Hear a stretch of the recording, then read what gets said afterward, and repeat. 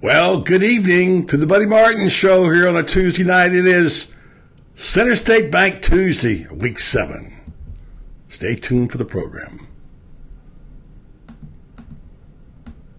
Yes, it's time again for Buddy Martin. Call him up and tell him what you're thinking. But be kind because he's doing the best he can. Better, stronger, faster. Mama says that alligators are ornery because they got all them teeth but no toothbrush. Hey, what if the voice calls while you're gone? Take a message. Bye. You ready, champ? I've been ready for this my whole life. I'm incapable of small talk. But that's why you love me, right? Kind of intimidating to be in the presence of so many great athletes.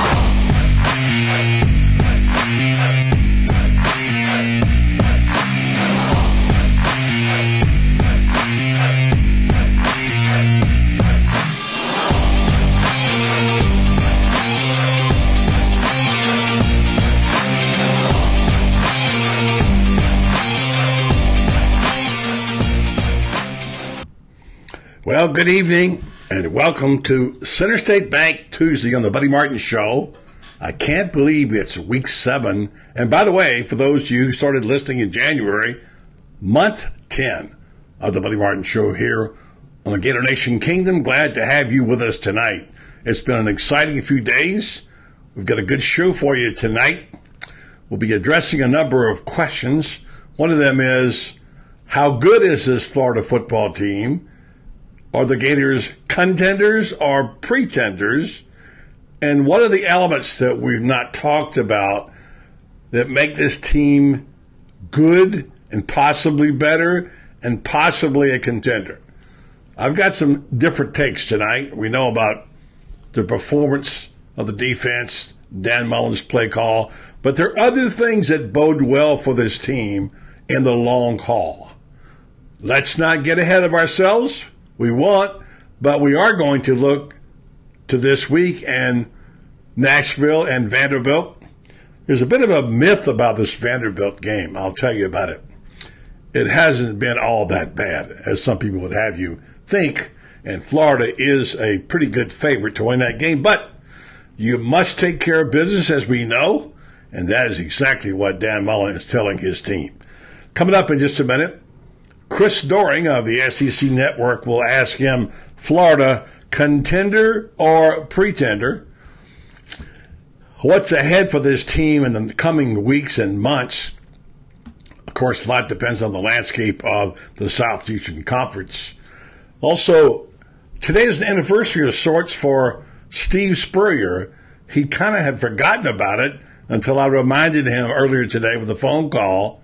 On this day, he had a huge victory. We'll tell you about that victory. Some of you might know it was unexpected, and although most people don't realize it happened because they're not South Carolina fans, Gator fans might have heard of it. It was maybe the biggest win South Carolina ever had, and he, of course, was the head coach. We may or may not have David Moulton. He's involved in some other things tonight that may preclude him from getting to us on time. But if that's the case, we've got plenty to talk about, and we've got you. And good evening to Chris Winfield. How are you? David Baldoff, good evening. Nat Blaylock, the mayor of Newberry's back. What a great job he does.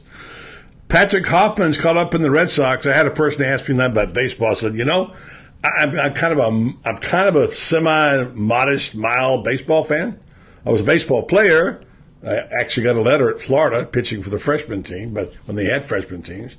I was a pretty good high school player and what have you, Babe Ruth. But I can't seem to work baseball on my agenda anymore. I kind of like to follow the Rays on occasion. I probably watch 10 games a year. I used to watch 20. But I just can't get into it right now. I guess maybe my cup runneth over. So good evening to Danny Bassini. Patrick wants his Red Sox to go. Jim Harris, how you doing? Edward Stelmacher, Donald Wilder, Risha White. I don't think I've had the pleasure, Risha, of saying hello before. C.J. Stafford, Becky Smith Carlisle, one of our regulars. Mark Rideout, here quite often. Good to see you again, Mark. Jason Bruton, I'll put his comments up because he represents what a lot of people think right now, and that is it is feeling good right now to be a Gator. Week 7, Edward. Dave Woody, Laurie Shields, Jake Allen Lamb. Lynn, my buddy Lynn. Lynn is the guy who basically runs our Gator Nation kingdom, so be nice to him. He thinks we haven't seen the best yet. Give Dan Mullen, Frank's more playbook each week. You're right. They haven't even opened it up yet. The playbook is still there. So Jason weighs in and says he thinks they're contenders. Are they contenders or are they pretenders? Andy from Mississippi. Nice to talk to you, Kurt. Yeah, what's going on, Kurt? How are you doing, man? Fort Walton Beach. Joe Reams, be careful up there tomorrow night. It looks ugly. For those of you who haven't been following, I can't imagine you wouldn't. Major storm. I heard tonight on the Weather Channel, on CNN, on one of the channels, that it's the biggest hurricane to ever hit within 40 miles of Panama City. It looks like it's right on course. Winds to over 100 miles an hour. Of course, what they're really worried about, because the problem is that the flooding is what they got to worry about. All right, Chris, give me that number again. I didn't get it. You popped on my screen and whatever, so I had you all dialed in. I have to go back and try to find that number again. Anyway, so that's a few thoughts there. We'll be talking to Chris Doering in just a minute. And good evening to everybody else here. We'll get to your comments a little bit later. Lauren and the team, and I'll get back to you folks. So let me just stop and talk about Vanderbilt for 1 second. Vanderbilt 3-3. They haven't beaten anybody any good, as you know. They beat the teams they beat are not Power 5 teams. Middle Tennessee, Tennessee State, and Nevada. They lost to South Carolina 37-14, Georgia 41-13. No disgrace, but they really played Notre Dame well. Lost that game 22-17. Notre Dame right now, they're saying it's a top 4 with the schedule they got. Will probably be one of the Final 4 teams. So they've got that, and they played it in South Bend. So that's a feather in their cap. Of course, they're 3-3. Florida 5-1, 3-1 in the SEC. And just in case, history is on the side of Florida. Of course, history is on the side of Florida against Kentucky as well. But Vanderbilt's no Kentucky. Florida's about a 9-point favorite or so. We'll get that honed down later in the week. Florida has won 26 out of the last 27. And lifetime, Florida's 39-10-2. Most of you know all that stuff. Now, on to the point about this Florida team. What I like, and I will tell you this, and we'll address it with Chris. Here are the things going well for Florida. After Saturday, as some of you have said, no, this is the last time they won't be playing on Florida's soil. All the other games are in the state of Florida, all right? Yeah, I know, they're not on Gainesville, but I think we all agree that the conditioning of this team puts them in play in every fourth quarter. Clearly, we can see that. That's something Nick Savage has done. Another factor I like about this team is what I call disconnecting the dots. Not letting things carry over. You can't be stewing over a loss. They quickly forgot Kentucky and moved on. And you can't be celebrating too much over a win. You've got to get rid of that and move on to the next entity, because you disconnect the dots before you can connect the dots. You know what I'm talking about? You can't connect. It doesn't mean you'll do well next time because you did well last time. It doesn't mean you'll do poor because you did poorly. Mullen and his staff, I think this might be the biggest thing. Dan Mullen and his staff has developed, this is something Urban Meyer did great, by the way, developing players deep on the roster, rediscovering some of the ones who've pretty much been discarded. We saw it. We've seen it happen every week. Somebody popping up. We've seen certainly the story of Morrill Stevens, this one that we heard about the other day, about how he was sort of a forgotten guy, and now he has all this talent, and he's starting to condition himself properly, and he has good hands, and I could go on to others. I counted 11 players that on the squad right now I think are what I call developed players. Not established, but developed right now, 11. And what I like about this, the way Mullen coaches, like Meyer, he will go after the third string guy and coach them up too. He wants them all to contribute in some fashion. We've seen examples of this. Certainly we see, there's a guy, Brett Hagee, who just basically hadn't played a lick and now comes in and plays every play and grades out a champion. He's a big plus on the offensive line. So there's some things they're doing there I really like a lot. Morrill Stevens is kind of the poster boy for that. There's some others I wish would begin to get together, like Martez Ivey, if he could start playing like he's capable. But what we've seen develop is very promising. I like coaches who develop talent. So there are a few things that stand Florida in good stead, things I think that we definitely want to check out because you need a deep roster when you play in the SEC. And injuries are at a minimum. So, I mean, that's a good thing, right? So we will we'll ask Chris Doering about that and his take, and then later on, Coach Spurrier will talk about what happened to him 9 years ago today. A special event that happened to him is something that, when you look back on it, it's kind of almost amazing that this happened because it's not something that you would expect to happen to a team like South Carolina. And by the way, it involves beating a top team. Certainly something that you'd want anybody would like to do as a coach. So we're going to see if we can reach, let's give Doering a try on this number while we wait, and see what happens, okay? He has so many numbers on here, it's hard for me to know. Chris Doering, are you there? Let's see. Also, I went and looked up the record that Florida has against this is an even year. Even years bode pretty well for the Florida Gators. Their championships have come there, and it's a good thing. And this is an even year. All right, here's Chris's number. Let's see if we can get this. It's an even year. Remember 96, 98, those are 96, 2006, 2008, all really good years for the Florida Gators. And this is, of course, as I said, an even year. So let's see if we can get Chris. I'll do this, and we'll get on. So what do you think? Pretenders or contenders? What do you think?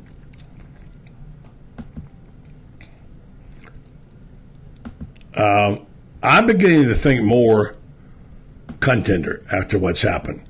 We'll take a break, and we'll come back, and we'll talk to Chris Doering and see what he's got to offer up. I'm sure plenty. Here on the Center State Bank Tuesday, I want to tell you about my friends over at Center State. It's a bank, but it's much more. And I think you see the building there, which I've talked about a lot, which is used for lots and lots of things in terms of our community. And, of course, this is the reason they have a slogan, centered on community and customer service. Center State Bank, quite known for all of that. That's just one of the many banks they have. They have 82 of them in 30 Florida counties, plus some in South Georgia, other places. And they go by their core values. They believe in world-class service, long-term horizon in terms of finances, locally market-driven. They have relationship banking is important to them. They believe in the faith in the family. So if you want someone who believes in those things, then go on to centerstatebank.com, log on, find out what the closest bank to you is. This is the one that's closest to me right here. Looks like I say a tower from Gone with the Wind. And they do a terrific job. There's an art gallery upstairs, a meeting room, what have you. The folks there at Center State Bank, centered on community and customer service. Check them out, all right?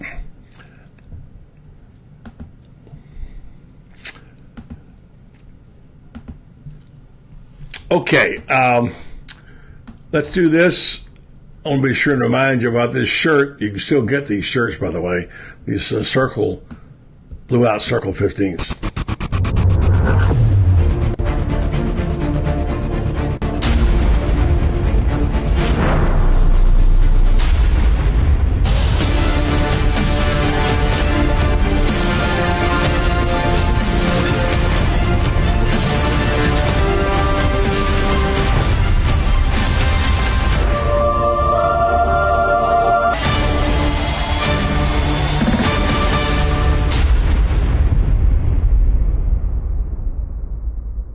All Florida Sportswear. Thank you, Tony, Ashley, and those shirts. There's the same one hanging over my head right here. That's a very popular blue-out Circle 15 shirt, and saluting Tim Tebow's Ring of Honor. And want to be sure and say that those are available. You can go online. You saw the address. I'll tell you more about that later. Okay. Let's see if we can't get a hold of our friend Chris Doering. Chris, of course, we know is does a really good job on SEC Now, and he's a guy that one of our own, of course. Let me see if I can get Chris's number. He changed the number on me real fast. I'll go back and get it. Let's see. We'll punch it in here. And what do you think? Contender or pretender? All right. I'll give you that option, and we'll talk about it. It's getting close to being real, isn't it? And Vandy, just think, once they dispose of Vandy, which I'm going to go ahead and say it, I think they will. I don't think they're going to have any danger of losing that game. Once they do, then it's on to play the Georgia Bulldogs, and then the game on. And things start to happen there. So I do think this is a really good opportunity. And listen, it's something that we didn't expect. And as I said last night, this is the kind of season you really enjoy because you weren't expecting it. These are the things. It's like waking up on Christmas morning and getting something that you really wanted, but you didn't expect it. And I think it's just a lot of fun. It's more fun because after that, what happens if you're not careful, what you wind up doing is you start expecting it, and consequently, it doesn't work out.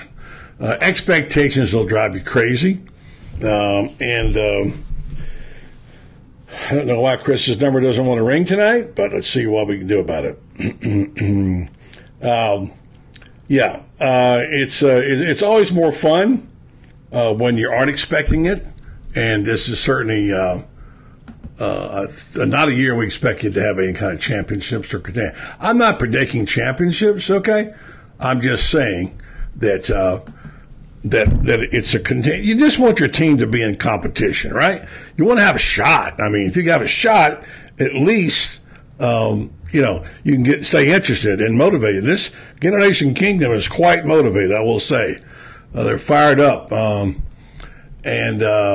it's why is this number giving me such a hard time tonight? One of those nights. Let's do it again. There it is. It's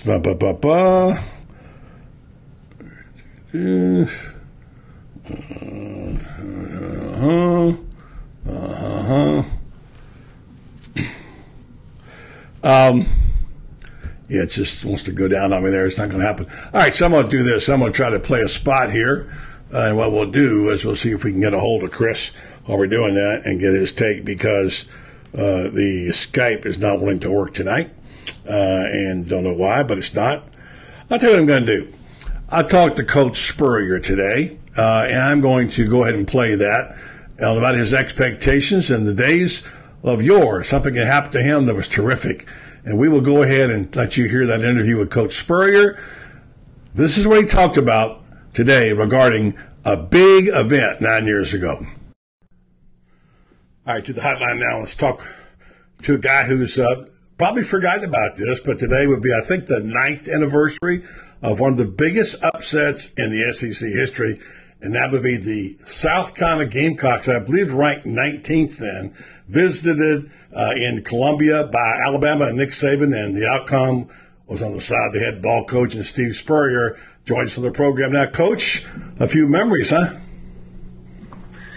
Yeah, I didn't even think about it till you told me. It was 10-9-10. I remember 10-10-10. My son Steve Jr. had twin boys at the hospital there in Columbia. So that was easier to remember than 10-9-10. But anyway, yeah, that was a good day for us. We played extremely well on offense and defense. And Alabama didn't have their best stuff. Mark Ingram, Trent Richardson, I think they only had about 5 or 6 carries each. And they tried to throw the ball too much, and we got a bunch of sacks and this, that, and the other. And Lattimore and Stephen Garcia had his best day. Anyway, it was 35-21. It was really one of our best games ever. Well, certainly a huge day for Stephen Garcia. He earned his scholarship that day, didn't he? Yeah, he was 17 of 20, and I think we punted twice, one late in the game and one earlier. And other than that, we moved the ball, and we had 5 good drives and got 5 touchdowns and no field goals. And Alabama, I think, only had like 8 or 9 possessions. And if you beat a team that's maybe got more talent than you got to play better than you're used to playing and eliminate all of their opportunities. So that's how it occurred that day. Well, certainly earned a lot of respect for the program. That was in the middle of that great run you had where you won those 11 games 3 times in a row. And looking back at the story now, all these years later, Nick Saban's quote was, "It's not like we just lost," he said.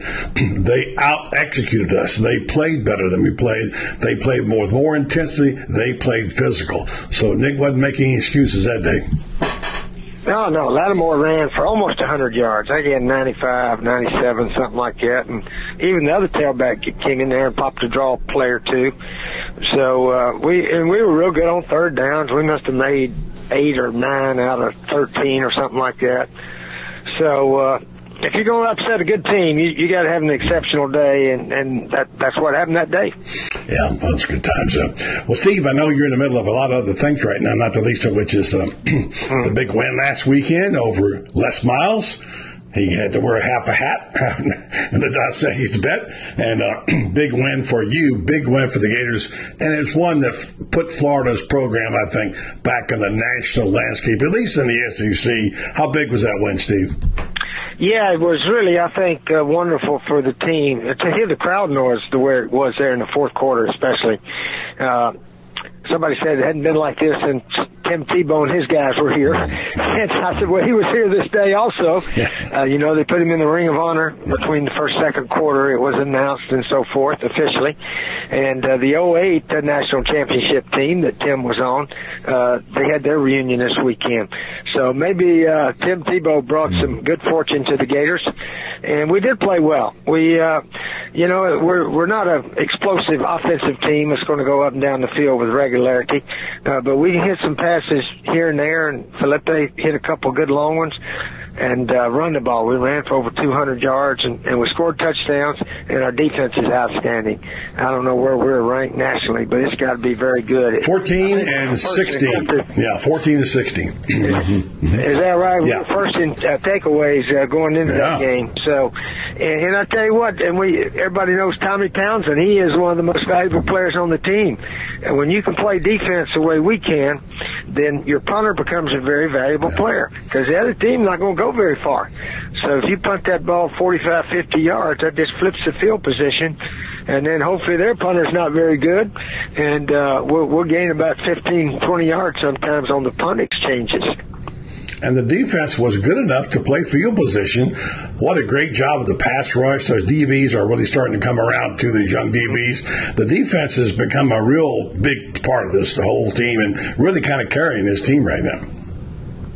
Yeah, the defense is certainly ranked a lot higher than the offense, but just playing smart. Felipe's not throwing those short, real hard balls that ricochet around and get intercepted.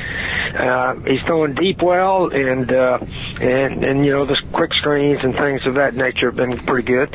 But I think that's what we do best is run the ball most of the time and throw for some big shots here and there, and let our defense go play. And our kickers are very good. Kickoff man, field goal kicker's good. So we're playing to the strength of our teams. And, I think Dan Mullen and the whole staff are coaching this team, and right now we got a chance for a big year. All right, one more question, Coach. I thought about you talking about the trick plays, or as Dan calls them, deception plays, in his Monday press conference. He admitted he got a little conservative after the interception that Felipe Franks threw right after the half, but the great call, I thought, best call of the year in my opinion, was the left-handed pass that crawled through back over to Felipe and set the touchdown up, and that was an impressive call, along with the one the week before where Kadarius Toney hit Merle Stevenson for a touchdown. Your thoughts about those kind of deception plays or trick plays?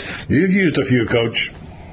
Well, we call them special. You know, they're a little different, little special plays instead of trick plays.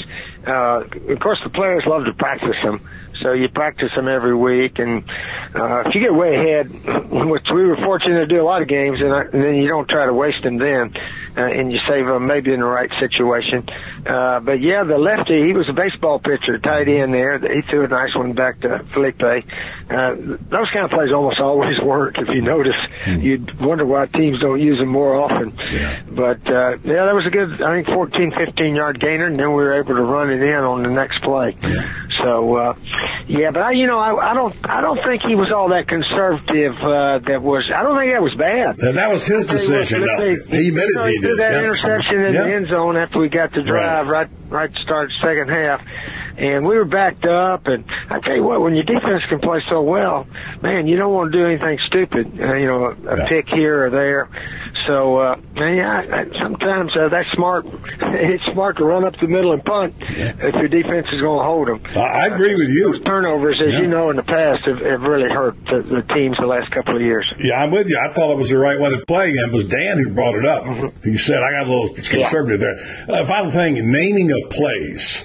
You had a few. My favorite was the Ernie Mills story, and then that lasted. Then they named plays. They now call this play that Kadarius threw. They call it the Kodak play, and then they don't have a name for that Lucas Kroll pass, left-handed pass. They call it throwback. But when you name plays, I know you had the Ernie Mills play. Can you just tell us about the origin again of the Ernie Mills play and why you named it that? Well, Ernie caught a deep post against Alabama way back in 1990 that helped to win the game, set it up. So we just said, well, we'll just start calling that the Mills play then. The guy over the middle and the guy deep down the middle, deep to the post. Ernie made a heck of a catch. So I told him, I said, Ernie, your name's going on that play, and it's still on there. And it'll be on there when I coach the Alliance team down in Orlando. It'll be called the Mills play. So, yeah, Ernie, you make a big play. I always told the guys, you make a big play, and your name be on that play forever. So Ernie Mills is definitely on there forever. How about that? They should call the jump pass the Tim Tebow play, too, for sure. That's for sure. Well, it's fun to do. I love the legacy that you give your players. Any other plays that you named after anybody, Steve? Oh, I'm not sure that we put back in my Duke and Georgia Tech name, we put some guys' names on them, but we put something else on them later, I think. They were only good for those guys for a little while. Yeah, fun time to be a Gator right now. You look for a word, though, that everybody understands. Yeah. A Zorro or something like that, to get a name on it. Well, all right, Coach. Okay, buddy. Appreciate it. Steve Spurrier, congratulations on the anniversary, Coach. All right, see ya. All right, Coach. There you are. Yeah, naming plays. We're going to talk to Chris Doering about that. He threw a pass play himself back in the day, the SEC championship game, which turned out to be rather successful. Doering was a pretty decent passer. And we talked to Dan Mullen earlier in the week about that. We talked to Dan about the fact that you got to find somebody who can throw the ball. As I said yesterday, we've had opportunities in the past I thought I'd seen Tebow catch a pass, but apparently it's not in his stats, so he must not have done that. We enjoyed that. So, Hi, this is Brenda. Please leave a message. I don't know who Brenda is. I have no idea who this person is I'm calling, so let's just hang up and say thank you very much. We'll try Chris again. Oh, it's funny. I just talked to him on my cell phone during that time. And we've tried to reach him there. We'll try him a couple more places and see if we can get him on the phone. It's not to be tonight, apparently. I do want to talk with Chris because we got some things to ask him about that I think are pretty pertinent. I want to get his thoughts about this idea. Is it a pretender or a contender? This would be the voice of Chris Doering finally after 19 dials. I don't know what's going on. At some point, I was dialing Luxembourg, Chris. I don't know what's happening to the phone system. But good evening to you, my friend. Good evening to you, my friend. I'm sorry it's so difficult to connect this evening. Well, it's not on your end. It's my fault, I think. But we got it. And I wanted to say, number one, you had a pretty nice day in the studio on Saturday with the Gators winning, and of course they were giving you the business about being a homer pick, etc., kidding with you in a good way. Chiswick and Derry were, and it's always nice when you do pick them and they come through for you, which these Gators did. Yeah. No, I think you and I have talked about this before. I'm not going to ever pick the Gators just to pick the Gators, but I really felt good about their victory on the road in Knoxville, the momentum they created going to Starkville, and the defensive performance there. And I really thought that it was going to kind of carry over, which it did. I mean, the defense was outstanding again against LSU. The offense did enough, and I think more importantly, protected the football for the majority of the day. Offensive line, who I've been very critical of, did a great job in terms of protecting Felipe Franks, whereas I think Florida had 6 sacks against LSU and Joe Burrow. Florida did not give up any, and that's a big difference. Negative plays, I think, were a large part of that football game, and then the ability to line up and run the football right at one of the best front sevens in the conference was impressive to me. 215 yards, they averaged 5 yards a carry. I thought that was impressive to see. I have not said enough about LaMichael Pirine. I think he is a guy that is really versatile and maybe doesn't get the credit that he deserves, both running the football and catching it out of the backfield.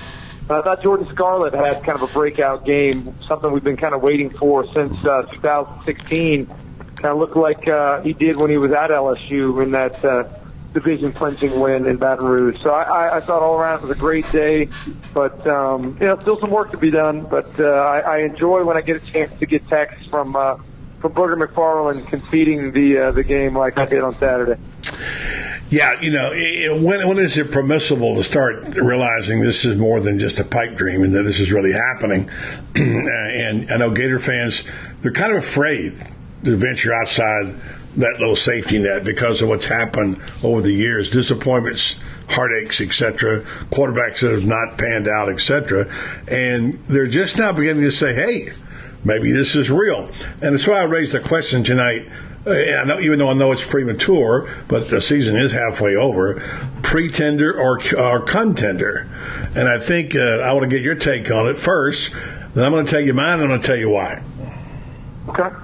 I'm like you. I'm like Gator fans in general. I think I'm cautiously optimistic.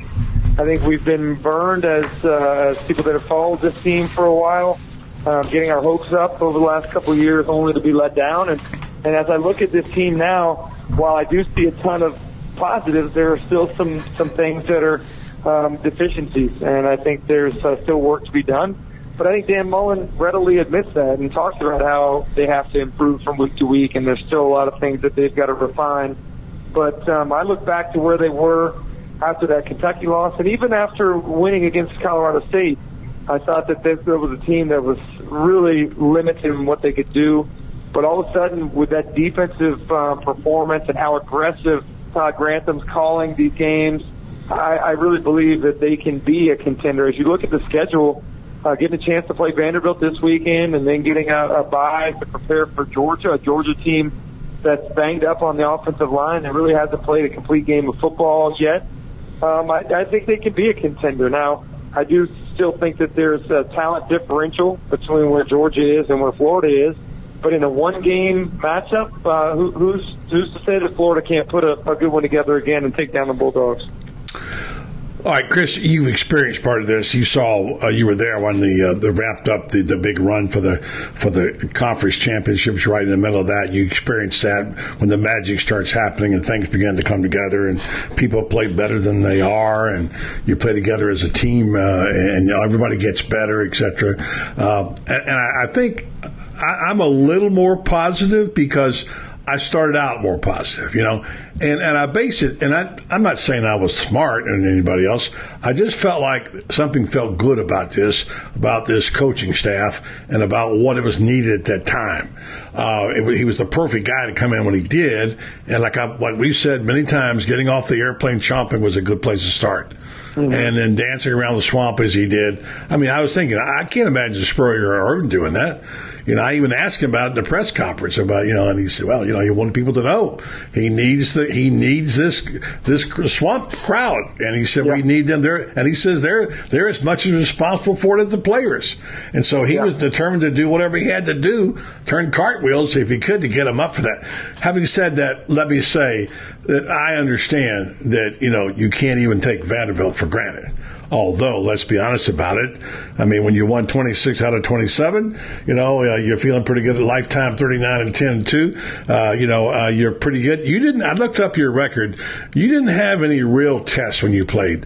I think your team won 41-21 and 24-7 up there with the times you were in Knoxville. The 96 team had a little bit of a scare, 28-21. That game was in doubt at the end. And there's this idea that Vanderbilt has been a problem. But in reality, if you go back and look at the scores, other than 2016, when it was 13-6, you got 34-10, 55-14, 42-14, and then, of course, the 2006 team, national champions, barely won, 25-19, etc., and the 2002 team, 21-17. So for the most part, except for those little minor things, skirmishes. Now, let's look at what Vanderbilt's got. I want you're the analyst here. This team went to South Bend. They were ready, and they took it to the Irish. And luckily for the Irish, they pulled that one out and won it 22-17. And now Notre Dame is probably a Final Four team, the way it looks right now. Give me your take on that precisely, and let's see how real this Vanderbilt team is, because it's one thing to play really well and have a lot of depth in game one, and then game 7 it gets a little bit more difficult when you're Vanderbilt and you don't have the depth. Tell me where this team stands. That's a really insightful comment you made there, because I think it's true. You look back at Vanderbilt last year. They start the season playing really, really well, and then as they get to the middle of the year, they just don't have the depth, I don't think. I think they have some talent in their front line, but as you get the SEC season wears on, I think that talent gets a little thin and they get exposed. So I do agree with you there.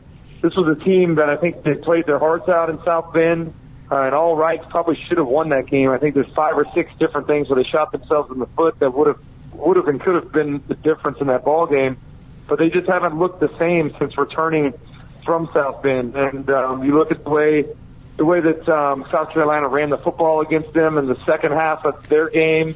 You look at the way that Georgia pretty much dominated that football game. Not that that's a crime, as good as Georgia is, but I just don't know that they have the horses. Now, I think the biggest thing for Florida, and you mentioned my trips to Nashville, 2 very uneventful trips. Yeah. And I don't think I ever played very well there personally. I know I fumbled there my junior year, and it's a tough place to battle.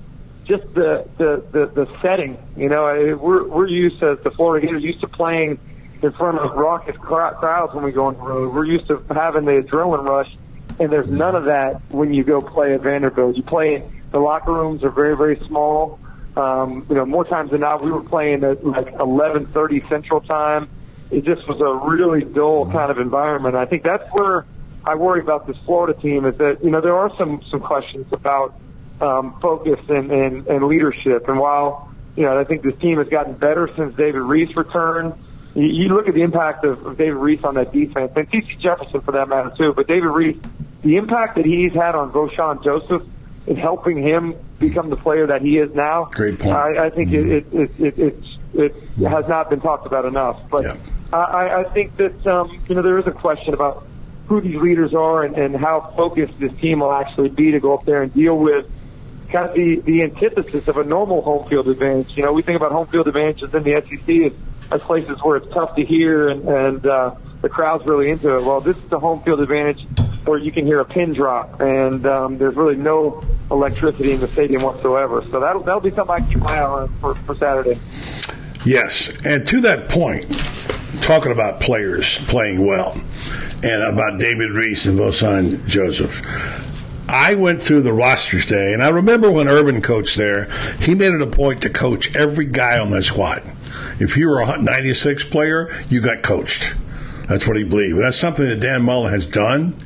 And I think what we're seeing now, I count 11 players out of the top 25 who are developing right now. I don't mean guys who are established like Ja'Kai Polite and guys like that, C.J. Henderson and David Reese. Those guys are all. But when I throw these names at you, think about it. Aside from the conditioning program and the learning, on-the-job learning, and look at the players in the secondary keep stepping up after every. Yeah. Listen to these names. Brett Hagee, he steps in, he hasn't played, he plays every snap and grades out a champion. You think that's not a big plus to that offensive line, right? Morrill Stevens, he talked about him in the press conference. Morrill Stevens, he said when he saw Morrill Stevens and saw the skills he had and the hands he had, he says he couldn't bench press any more than Mullen could. He says he got him in the weight room. Look what this guy's done. LaMichael Pirine, a guy I've liked all season long. Look what he's doing. He's stepping it up right now. Josh Hammond, a forgotten guy, right? I mean, Urban was great at bringing back forgotten guys. Josh Hammond has made huge catches. Freddie Swain is developing to a first-class punt returner. I even like Tyree Campbell a little bit. He's developing. You take Trey Dean. What possibilities does that young man have at a place they need him as a freshman? We know about C.J. Henderson, Chauncey Gardner, and those guys. But add in the play of Vosan Joseph, who was the National Player of the Week, and then you add Brad Stewart, who showed up big last week. You add in Donovan Steiner, who's had 2 straight, and then Sean Davis. Those are all development players, and they all are because of the coaching staff. That's what I think stands in good stead for the long term for this Florida team. Yeah, I would agree with you. I think, first of all, we can't say enough about Nick Savage and what he's meant to this year's team, what he's going to mean to future year's team, not only in terms of physical development, but mental toughness.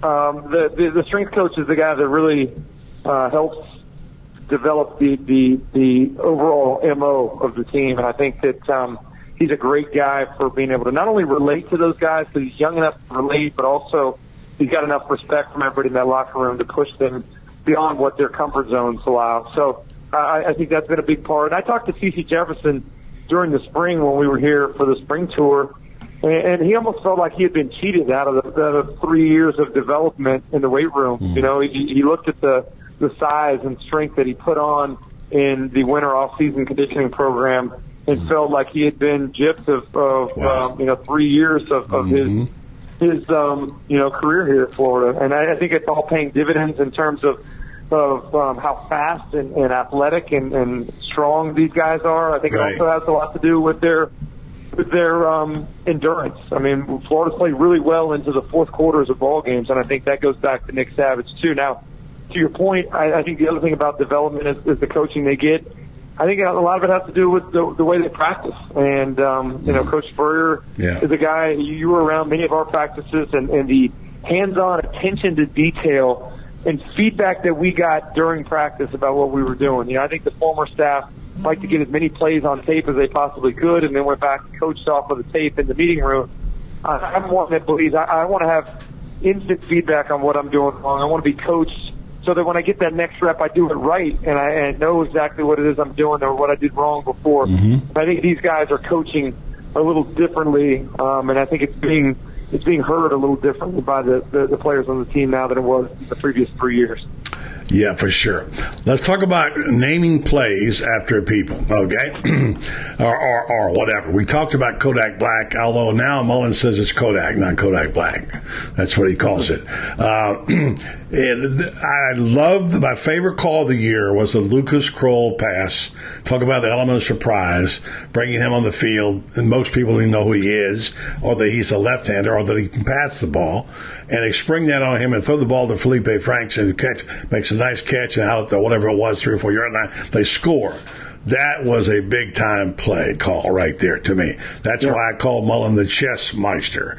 That's it. They're all playing checkers. He's playing chess in that regard. Brilliant call, all right? Now, let me tell you this, Buck. You know that every coach has trick plays in their repertoire, right? Every coach practices those during the week, but it takes a guy with big guts, big cojones. Guts.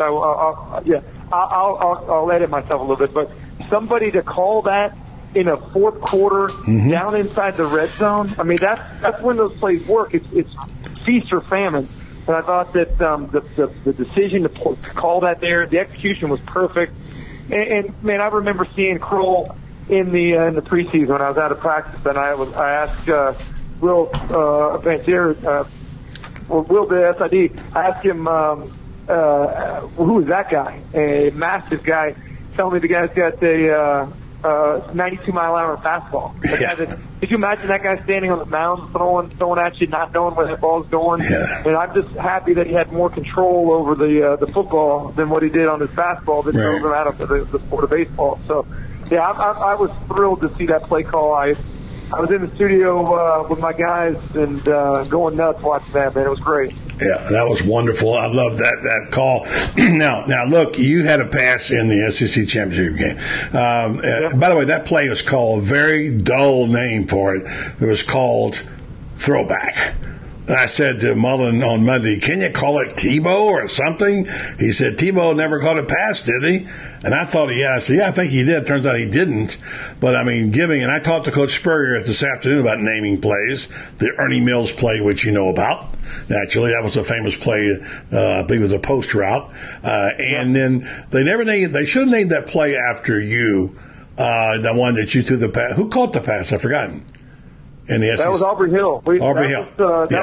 That was Bandit left 9 double pass. Yeah. And I threw that to Aubrey, who got it down to about the 2-yard line there. Yeah, I was there for the game, and I wrote about it in the book, in Coach Spurrier's book as well. And I was thinking maybe that they called that pass, they had that name called they had Kodak Black. I was thinking about maybe they could call it Polaroid White for you or something like that, for you on your play. But nonetheless, it was a memorable play. And so let's just put a pencil on it right now. Florida's favored somewhere around 8 or 9, 10 points. Let's talk about what could happen in this game. Vanderbilt can only be in this game if Florida turns it over, in my opinion. I don't think the defense is going to collapse. The defense has been stunning, by the way. And I think the defensive backs are really beginning to step. So I like Florida's chances because I know the mental approach Mullen's taking. And he's not exactly, this is not a trap game, because a trap game is something that you don't expect. He expects problems up there. He knows that you can't go up and lay an egg. So at this point in time, I'm not asking you to make a pick because it's way too early. Give me your thoughts about how this Vanderbilt-Florida game plays out. Well, here's what I don't want to see. I don't want to see a loss of momentum. I don't want to see a step backwards in execution. So I think you're seeing improvement in terms of alignment and assignment on defense. I think you're seeing some aggressiveness, as we talked about earlier. The play calls from Todd Grantham are high risk to high reward, but they're executing them very, very well. I mean, you look back to the blitz on 4th down against Mississippi State. It couldn't have been more well timed up from depth there. Brad Stewart stepping in front of the pass the other day. Those guys are making clutch plays in opportune times, and I want to see that continue. I want to see the offense continue to improve on the offensive line. I want to see them run the football. Just because you're playing an inferior opponent, so to speak, that doesn't give you the right to lower the level of execution. And so that's the true test of a mature team, is how you go out there and handle your business. That opponent on the other sideline is nameless and faceless. And, I think when Florida realizes that it's more about that than it is, it's more about themselves than it is the team on the other sideline, that's when they'll really take it to the next level. That's kind of what I look for here. It's not a bunch of X's and O's. It's not a bunch of game plan stuff. To me, it's just whatever you're asked to do, execute it with assignment, with alignment, and with hustle. So, assignment, alignment, hustle. Sounds like a sticker on a locker room wall somewhere. Yeah. That's good.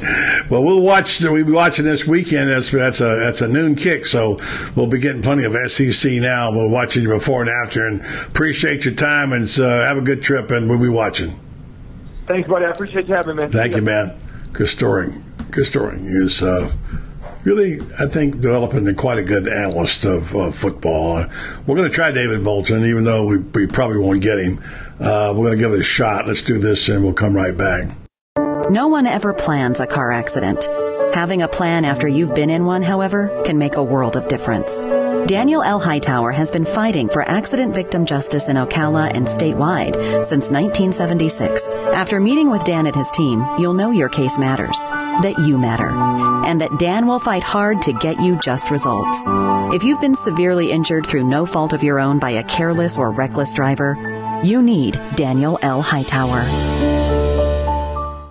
Daniel L. Hightower, lawyer fighting for accident victim justice since 1976. Well, to be sure and tell you about RentStar, here's one of the reasons. The RentStar Star of the Week. This is a special one this week. Khalil Jackson from Hawthorne, 14 for 22, 377 yards, 5 touchdowns. Victory over Stanton as Hawthorne quarterback, and he's the son of, ready for this, Willie Jackson. You remember Willie? Willie is the offensive coordinator for Cornelius Ingram over there. And so the Hornets buzzing away there. And congratulations, Khalil will be at the Ocala Quarterback Club on Wednesday night along with his dad. And we'll honor him as the RentStar Star of the Week. Meanwhile, RentStar is supporting the local community. They are a Spurrier medical research facility with a proven reputation as a high-quality, patient-centered clinical research facility. They bring cutting-edge technology and research trials to Ocala and such areas as Alzheimer's, psoriasis, osteoarthritis, migraine headaches, fibromyalgia, along with many other conditions that affect our community. You can call them today at 352-629-5800 if you'd like to be involved in the clinical trials, or go online to www.rentstar.net and check it out. RentStar Medical Research, seeking tomorrow's answers to the health questions of today. It's the Buddy Martin Show, your Facebook Live, our podcast coming to you on iTunes, on Stitcher, and on SoundCloud, and hope you're enjoying that. As many of you are as well. We come to you 4 nights a week, and in one morning, Football Fridays on coming up this weekend, and Saturday we may have a little surprise for you. Could possibly have a little surprise for you. We're thinking about doing something different, maybe watching the game with you. So that'll be kind of fun, and we've never tried that before. Maybe over to the Gator Nation Kingdom. Let's see if David Moulton is answering his phone or hanging it up. How are you? That would be Mr. Moulton. He's there on the long shot. I thought, well, I'll give him a try before he goes to bed and see if he's there. How are you, David?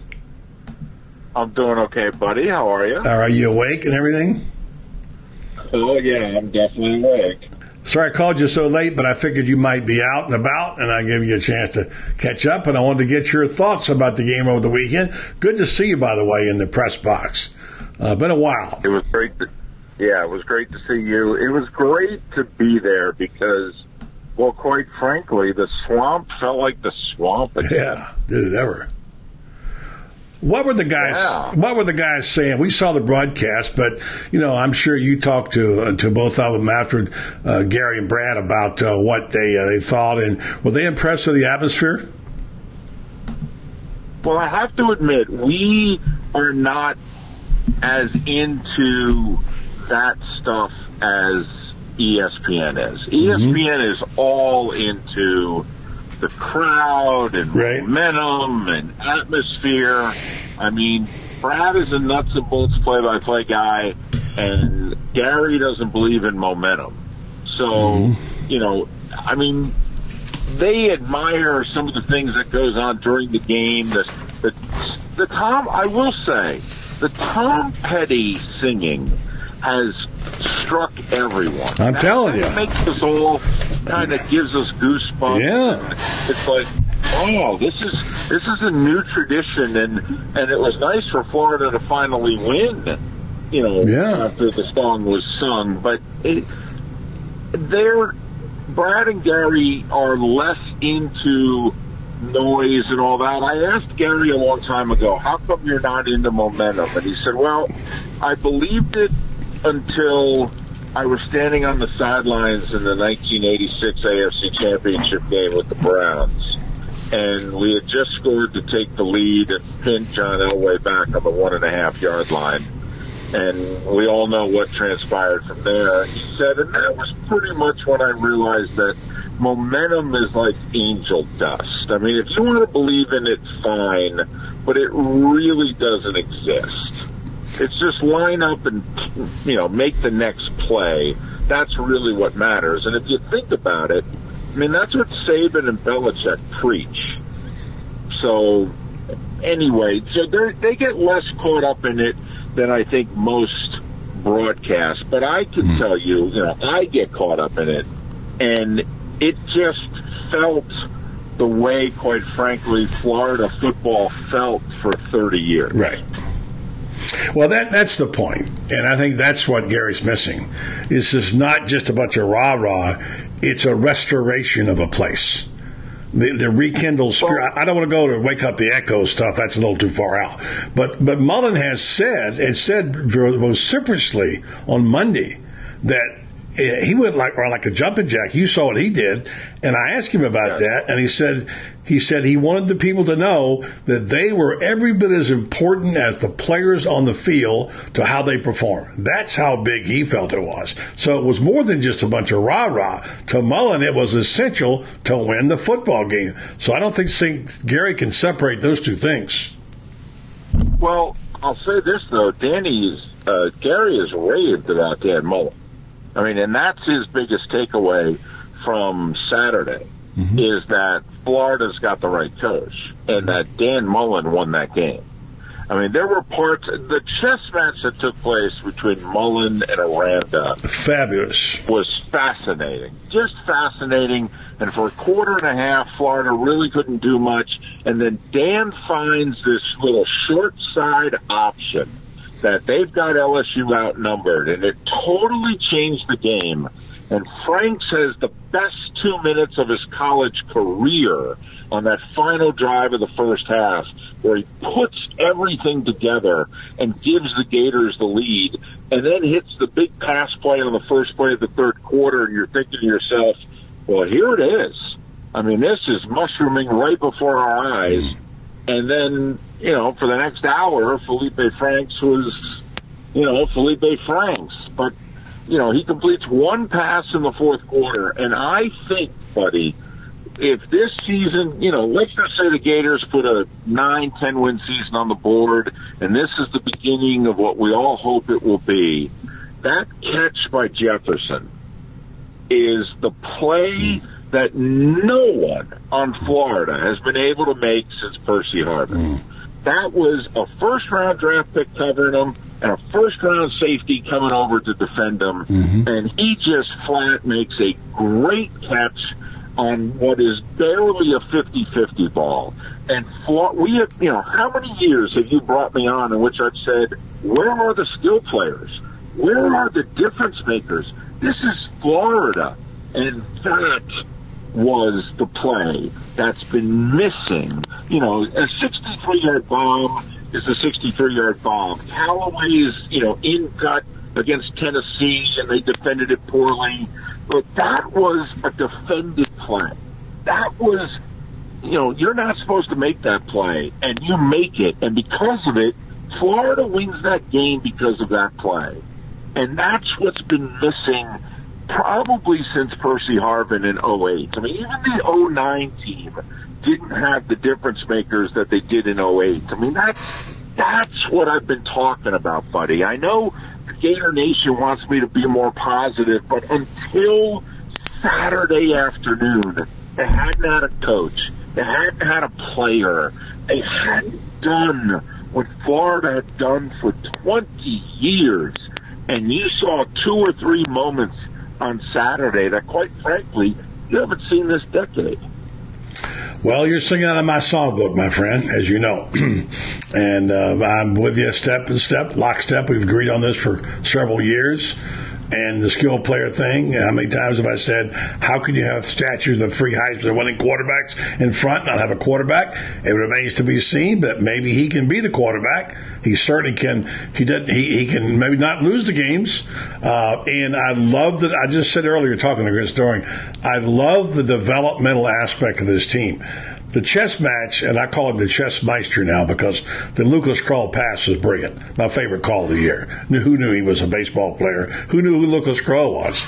And it worked that out beautifully. But the chess master aspect of this thing is fun. But the development of players, I just counted 11 players out of their top 23, all who have been discovered and developed this year.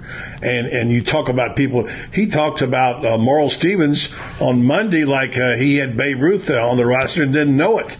I mean, Merle Stevens was a guy that was basically going to rot. And he was found by Moulton, and Moulton couldn't believe it. His body shape, his ability, his hands, and he got him in the weight room and said he could bench press about what I bench press. And he's developed this kid, and what has he done? He's caught 2 huge passes in games. And he's a terrific receiver and a pretty good blocker. Merle Stevens, who knew, right? And this is an old Urban trick. He digs down deep in the roster, he finds somebody you've forgotten about, and he puts them on the field. And that's good coaching, and that's developing. That's something that the other coaches could not do. Well, and, Urban made Florida tougher. And Florida has struggled to consistently be as tough since the Urban years. But Dan is a tough coach. He coaches tough. He demands toughness. The word was he went in at halftime of the Mississippi State game and looked at them and said, hey, you're not tough enough. If you don't get tougher, you're not going to win this game. There's nothing simple or complicated about this game. You have to get tougher. And Florida was the tougher team in the second half. And look at what took place on Saturday. I mean, over 200 yards rushing against LSU. Auburn couldn't do that. Auburn's been one of the top 10 teams rushing this decade. 200-plus yards rushing, not much of it fancy. Didn't get a whole lot of pressure on the quarterback, for that matter.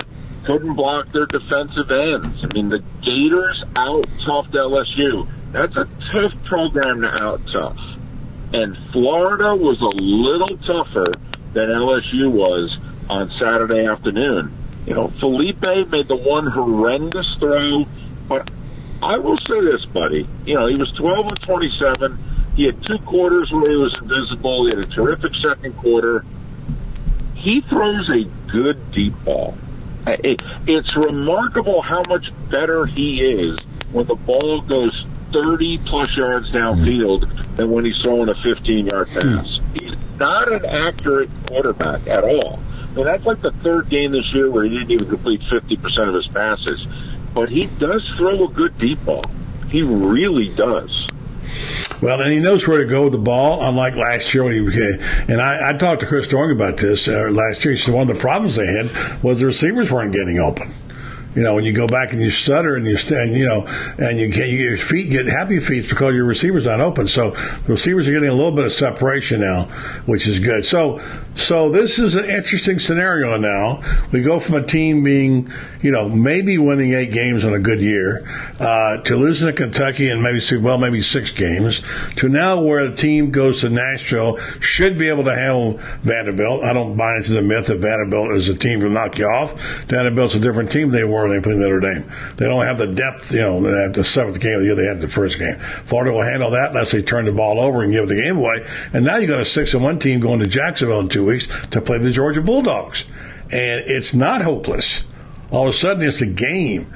That is really fascinating. And to me, David, it's almost more fun to have a team like this that each week gets better. You never know what to expect. Than a team where you're beating everybody and you're expected to win the national championship. Expectations can ruin your life.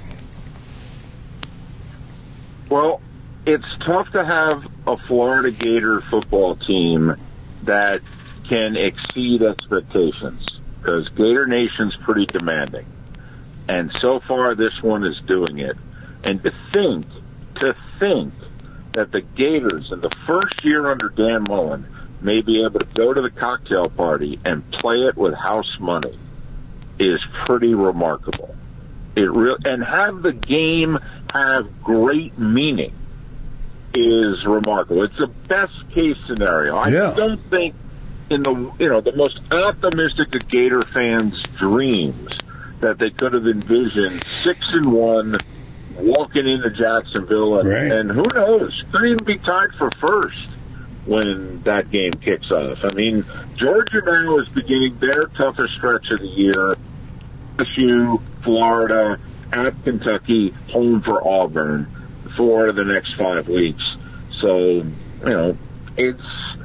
listen, I know we at CBS, I mean, we're thrilled.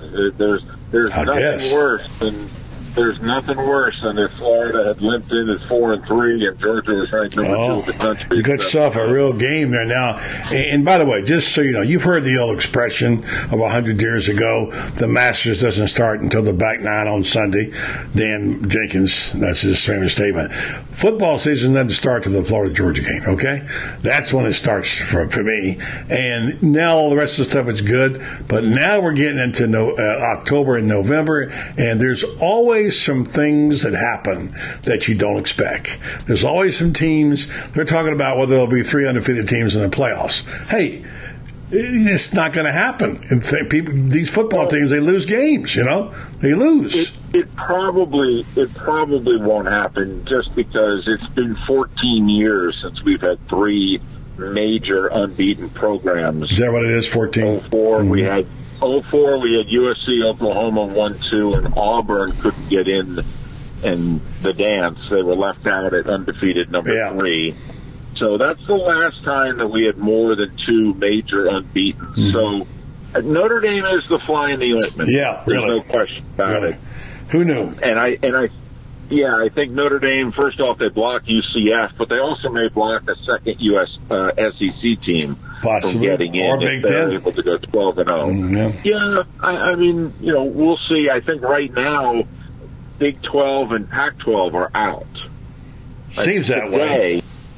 Those 2 conferences would be added, be the other 3 Power 5s at Notre Dame who would likely get in, and I think the loser of the SEC title game would be out, kind of like 2009 when Bama and Florida faced off. But we have such a long way to go. I don't even care about that. I love, how fired up I was a week or so ago at the potential storylines.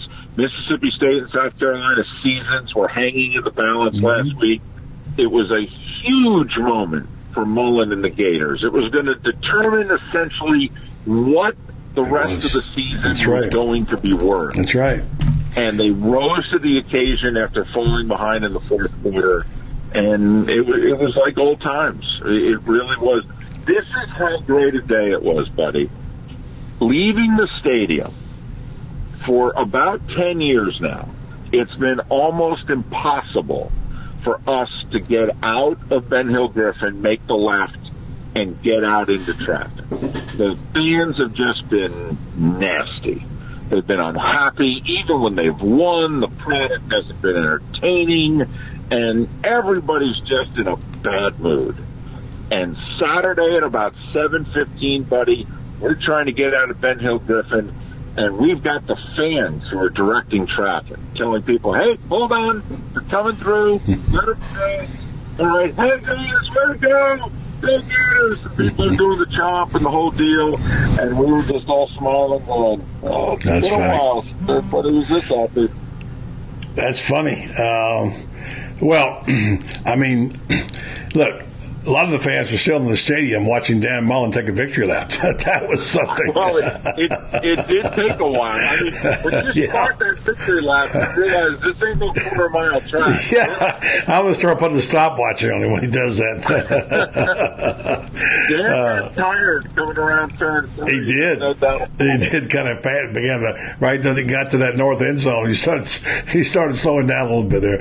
So it was a fun day. It was fun day. It was fun to see the program back. And so it's going to be an interesting season, and I can't wait for 2 weeks. It's going to be fun. David, thank you so much. I'm glad we got a chance to hook up tonight. It's always a pleasure talking to you.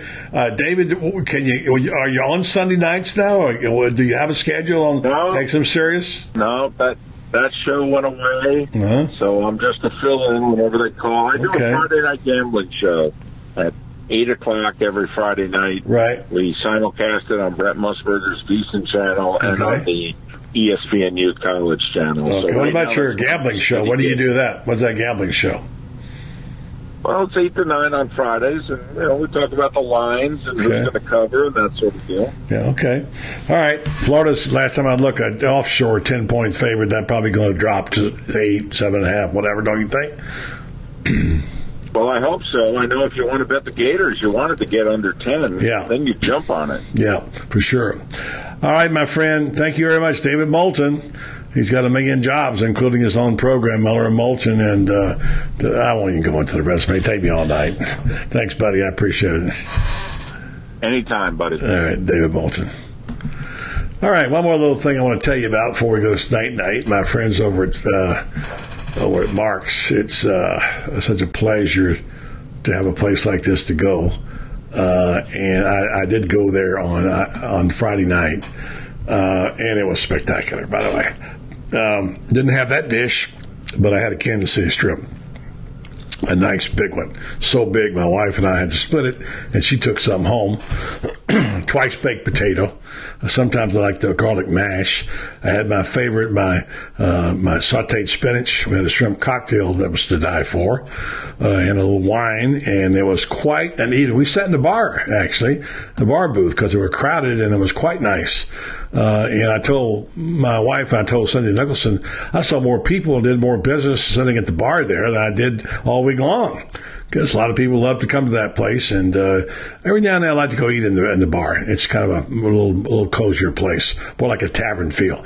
Anyway, Mark's Prime Steakhouse and Seafood, as you see there, delicious food. And they've got a location in Gainesville and one in Ocala. If you're lucky, you can get in if you call ahead, because they're very busy. I almost didn't get in myself. In Gainesville, you can call 352-336-0077. Ocala 352-402-0097. They do have complimentary valet parking. Go online to marksprimesteakhouse.com if you want to know about their hours or gift cards or anything else there. So I highly recommend it. It's really one of the best restaurants around. Mark's Prime Steakhouse Seafood for the ultimate unique dining experience. Okay, well, tomorrow night, let's see what we got going on here. Edgar Thompson, who's been kind of under the weather, says he's going to try to make it. We'll have a couple other interviews. Terry Bradshaw was due to be on with us today. When I talked to him today, he was at the American Airlines counter looking for his luggage. He and his wife were going to see the Eagles. I said, the Eagles, they don't play. No, not the Eagles football team, the Eagles musical group. And so he didn't make it because of the weather. Which brings me to this. Thoughts and prayers for everybody in the pathway of Michael. I know a lot of you have heard this story already about hurricanes and being dangerous and the flooding and all the things that go on. And a lot of times we tune it out because it's like crying wolf. Like the last time we had one, it was supposed to be a terrible storm. It was a category 2. But this looks like, and I've been through a lot of these things, so I can speak with a little bit of authority. This looks like the real deal. And it's a combination of the wind that's going to impact Panama City and the whole northwest Florida panhandle, and the water, the rising tides are going to be could be devastating. I know 100-mile-an-hour winds plus are scheduled to hit Panama City, and if you chart the path and go all the way up through it, you see that the cone. I'm not a big one to watch the cone because it changes. This one's not changing. It's holding a line. It's making a big sort of a curve to the right going back east, right east of Tallahassee on up and south of Atlanta over all the way out to Charleston. So be careful. I have a friend here at our house from Tallahassee. She decided to go home yesterday, and I said, "Why would you go home? There's a storm. There's a tropical storm and a hurricane coming, and it's going right towards you. So I'll be fine. I'll get home before then." She got on the road to drive to Tallahassee. She called her daughter-in-law, and the daughter-in-law said, "What are you thinking? It's pouring down rain and blowing here already. There's no gas right now in Tallahassee. I understand they got some later." She said, "Well, stay where you are. You don't have to be here." She turned around and came home, and she's here with us tonight. She says, "Thank goodness I'm here and not there." So our thoughts and prayers for all the people there, the first responders, the families. Get up and get out of there, folks. I made the mistake one time of staying through Charlie. I said, I'm staying through this. It's a category 3. I can handle it. I said, I will never, ever, ever stay anywhere, especially on the coast. I was living in Punta Gorda, where there's a category 2 or higher coming. I'm out of here. I'm not afraid to say, I don't care where you have to go to a shelter. Do not stay if you're on the coast or you're in harm's way. please, I'm begging you, okay? Thoughts and prayers to all those people. We'll be back tomorrow night. By then, the winds will be blowing strong. We'll have a little more information for you on what's going on with the Gators. We'll have a chance to visit with a few people tomorrow and catch you up to date. Try to keep you up as we do every night here on the Buddy Martin Show on Facebook Live. Our podcast, once again, tell folks about it. You don't always have a chance to watch TV or watch your computer. You can hear the audio you can hear it on SoundCloud. You can hear it on Stitcher, iTunes, etc. Check it out there as well. So I'm also on Twitter at Buddy Show, if you'd like to go find me there. So we are going to keep pumping it out for you. Thank you for watching, listening tonight. Had a good show, good audience, good guests. Thanks to our guests, Chris Doering and Steve Spurrier and David Moulton. All you folks, appreciate it. Have a good night.